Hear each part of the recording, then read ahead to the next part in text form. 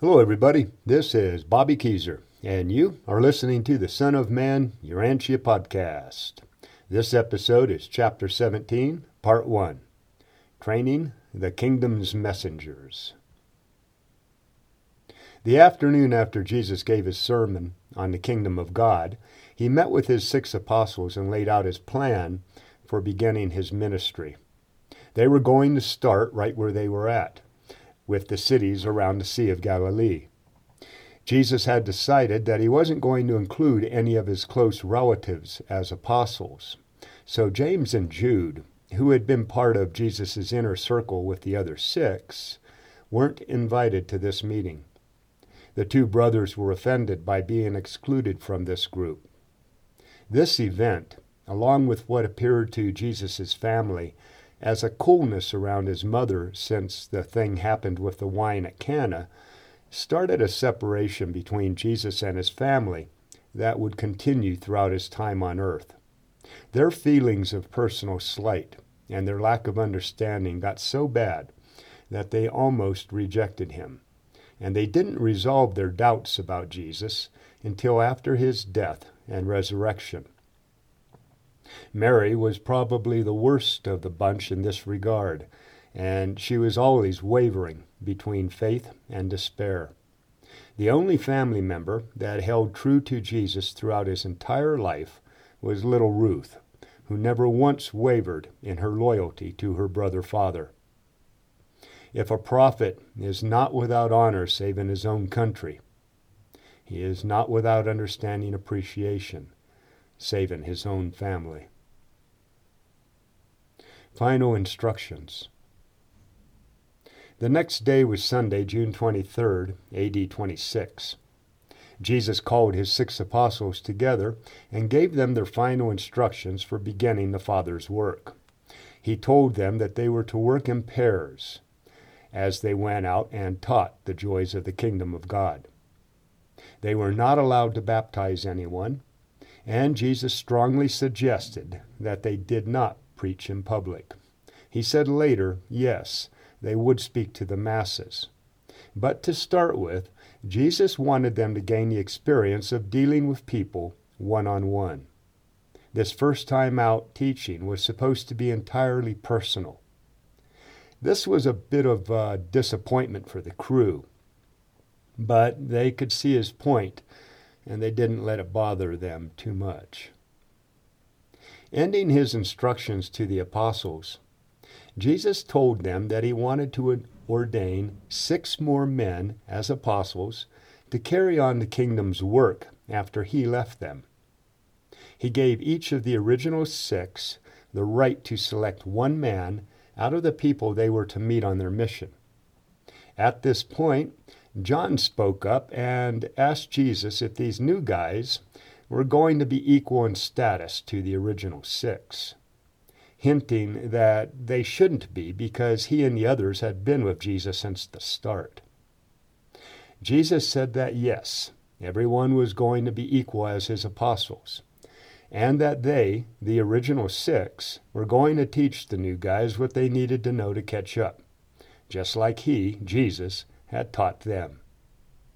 Then before leaving the meeting, Jesus told James and John to go to Carescia, Andrew and Peter to go to Capernaum, and Philip and Nathanael to go to Tyrikia. They all agreed to meet at Zebedee's house in 2 weeks. After Jesus took off, the apostles hung around and talked about his instructions to bring 6 more men into their group, and not only that, but as equals. Finally, Andrew's argument won everyone over by reminding them that the Master was entrusting them to pick these 6 new men, and as such, he was showing a lot of confidence in his original 6 apostles. Still, they were all a bit depressed as they took off on this, their first 2-week mission. They were timid and scared, and this really wasn't what they thought they'd be doing. Jesus, meanwhile, he headed over to Nazareth to visit his family. He really did all he could to keep their love and faith in him. John, who is still stuck in prison, was also on Jesus' mind. He really wanted to use his powers to get John out, but again, he decided to wait on his Father's will. Choosing the 6. The apostles returned wiser men from their first couple of weeks talking one-on-one with the people. They now better understood that true religion was completely a personal experience with God, and they sensed the common people's need to hear words of spiritual joy and religious comfort. Once they had gathered around Jesus, Andrew took charge and let each of them present their experiences and submit their nominations for the new 6 apostles that would join them. Jesus, in turn, had the 6 vote on each one of the people that had been nominated, and in this way, each new person was formally accepted by all of the original apostles. He then told them that in the morning, they'd leave to call on each of these nominees to service. The 6 chosen men were Matthew Levi, the customs collector at Capernaum, who had his office just to the east of the city near the borders of Bethania. He was selected by Andrew. Thomas Didymus, a fisherman of Tyrikia, who had been a carpenter and a stonemason in Gadara. He was selected by Philip. James Alphaeus, who was a fisherman and farmer from Carescia. He was selected by James Zebedee. Judas Alphaeus, the twin brother of James Alphaeus, who was also a fisherman. He was selected by John Zebedee. Simon Zealots, who was a high officer in the Jewish patriotic group, the Zealots, a position which he gave up to join Jesus' apostles. Before joining the Zealots, Simon had been a merchant. He was selected by Peter. Judas Iscariot, who was an only son of wealthy Jewish parents who lived in Jericho. When he joined John the Baptist, his parents, who were Sadducees, disowned him. Judas was looking for a job when Jesus' apostles found him, and it was mostly because of his accounting experience that Nathanael joined or invited him to join the group. Judas Iscariot was the only Judean of the 12 apostles. The call of Matthew and Simon. The next day they all went first to Matthew's office. He was the tax man, the customs collector. When Jesus and the 6 arrived, Matthew had already balanced his books and gotten everything in order to hand his job over to his brother. Andrew and Jesus went up to Matthew, and Jesus, looking into Matthew's eyes, said, "Follow me." Then they all went to Matthew's house for lunch, where Matthew asked Jesus if he could hold a dinner party that night at his house in Jesus' honor, to which Jesus agreed. Next, they all went to call on Simon the Zealot, Peter's nomination for an apostle. When Jesus met Simon, all he said was, "Follow me." Then they all went back to Matthew's house and talked over religion and politics until it was time for dinner. Matthew Levi's family had been businessmen and tax collectors for a long time. They, and a lot of their friends that had been invited to dinner that night, were what the Pharisees called publicans and sinners. Back in those days, when someone held a dinner for an important guest, it wasn't a private affair like it is today. The custom then was that other people could hang around the table and listen in on the conversations that took place, even if they weren't eating or formally invited. Because of this, most of the Pharisees in Capernaum showed up at this somewhat unusual event to watch the festivities and listen to Jesus talk. As the evening wore on, all of the guests were having a good time, and everyone became pretty carefree and light-hearted about everything, including Jesus. When the Pharisees saw Jesus and everyone else having so much fun, they started to turn against Jesus in their hearts. Eventually, one of the more upset of these guys got Peter aside and chastised him about Jesus, saying, "How dare you teach that this man is righteous when he eats with publicans and sinners, and thus lends his presence to such scenes of careless pleasure-making?" Peter, of course, went and told Jesus what the Pharisee had said, and at the end of the evening, just before Jesus gave his blessings on everyone at the party, he said, "In coming here tonight to welcome Matthew and Simon to our fellowship, I'm glad to witness your lightheartedness and social good cheer. But you should rejoice even more, because many of you will find entrance into the coming kingdom of the Spirit, wherein you will more abundantly enjoy the good things of the kingdom of heaven. And to you who stand about criticizing me in your hearts, because I have come here to have fun with these friends, let me say that I have come to proclaim joy to the socially downtrodden and spiritual liberty to the moral captives. Do I have to remind you that it's not healthy people who need a doctor, but rather those who are sick? I haven't come to call the righteous, but rather the sinners." It was a pretty strange night for everyone who was in attendance. This was because in the Jewish world back then, people who were considered holy or spiritual or righteous Jews didn't hang out with normal folk, and especially not with people the priests considered to be irreligious and pleasure-seeking publicans and sinners.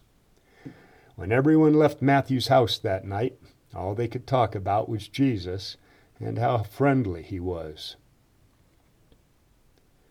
The call of the twins. The next morning, all 9 of our crew got in a boat and went to Kersha to call the next 2 apostles to service. These 2 brothers, James and Judas, were twins and the sons of Alphaeus. They had been nominated by James and John Zebedee. They were also fishermen, and they were waiting for them on the bank when Jesus and the 8 apostles came to shore. James introduced the twins to Jesus, who just nodded to them and said, "Follow me." Later that afternoon, Jesus talked to the apostles about how to handle events like had happened at the dinner party at Matthew's house the prior evening. Ending his talk, Jesus said, "All men are my brothers. My Father in heaven does not despise any creature of our making. The kingdom of heaven is open to all men and women. No man may close the door of mercy in the face of any hungry soul who may seek to gain an entrance thereto. We will sit at meat with all who desire to hear of the kingdom. As our Father in heaven looks down upon men, they are all alike. Therefore, don't refuse to break bread with a Pharisee or sinner, Sadducee or publican, Roman or Jew, rich or poor, free or bond. The door of the kingdom is wide open for all who desire to know the truth and to find God." After dinner that night, they were staying at the twins' house. Jesus gave them their first lesson on the origin, nature, and destiny of unclean spirits. But they all missed the importance of what he was telling them. While the apostles found it easy to love and admire Jesus, they had a hard time understanding him. The call of Thomas and Judas. In the morning, Jesus and the 10 apostles took a boat to Tyrikia. The 2 new men, Thomas the fisherman and Judas the wanderer, met them at the boat landing. From there, Thomas led them to his home nearby. When they got to Thomas's house, Philip presented Thomas to Jesus as his nominee for apostleship. Jesus looked Thomas in the eye and said, "Thomas, you lack faith. Nevertheless, I will receive you. Follow me." Nathanael then brought Judas Iscariot to Jesus as his choice for the last apostle. Jesus looked at Judas and said, "Judas, we are all of one flesh, and as I receive you into our midst, I pray that you will always be loyal to your Galilean brethren. Follow me." After the group got cleaned up and had a bite to eat, Jesus gathered them together for another talk about the work ahead and the nature of the Holy Spirit. Again, the apostles didn't get what he was trying to tell them. One of them would get one part of his message and another one something else, but none of them could put aside their lifelong beliefs about the coming Messiah.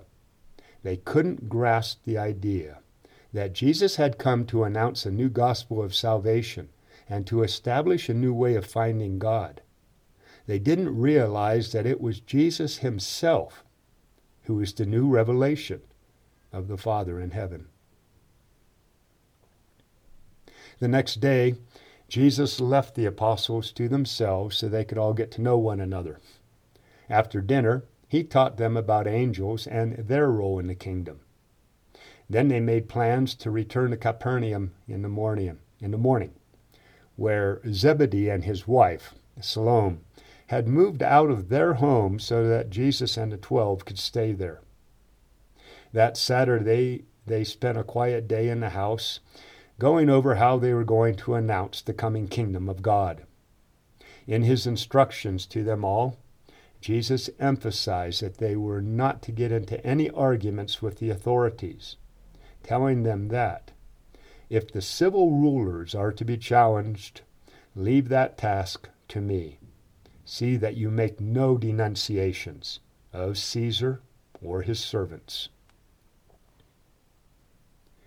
Later that night, Judas Iscariot took Jesus aside and asked him why he wasn't doing anything to get John out of prison. It's not known exactly what Jesus said to Judas, but Judas wasn't completely satisfied with Jesus' answer or his attitude. Okay, folks, that's it for Son of Man, Urantia, Chapter 17, Part 1, Training the Kingdom's Messengers. Next week we continue with Chapter 17, Part 2, Training the Kingdom's Messengers. Have a fantastic week out there, everybody.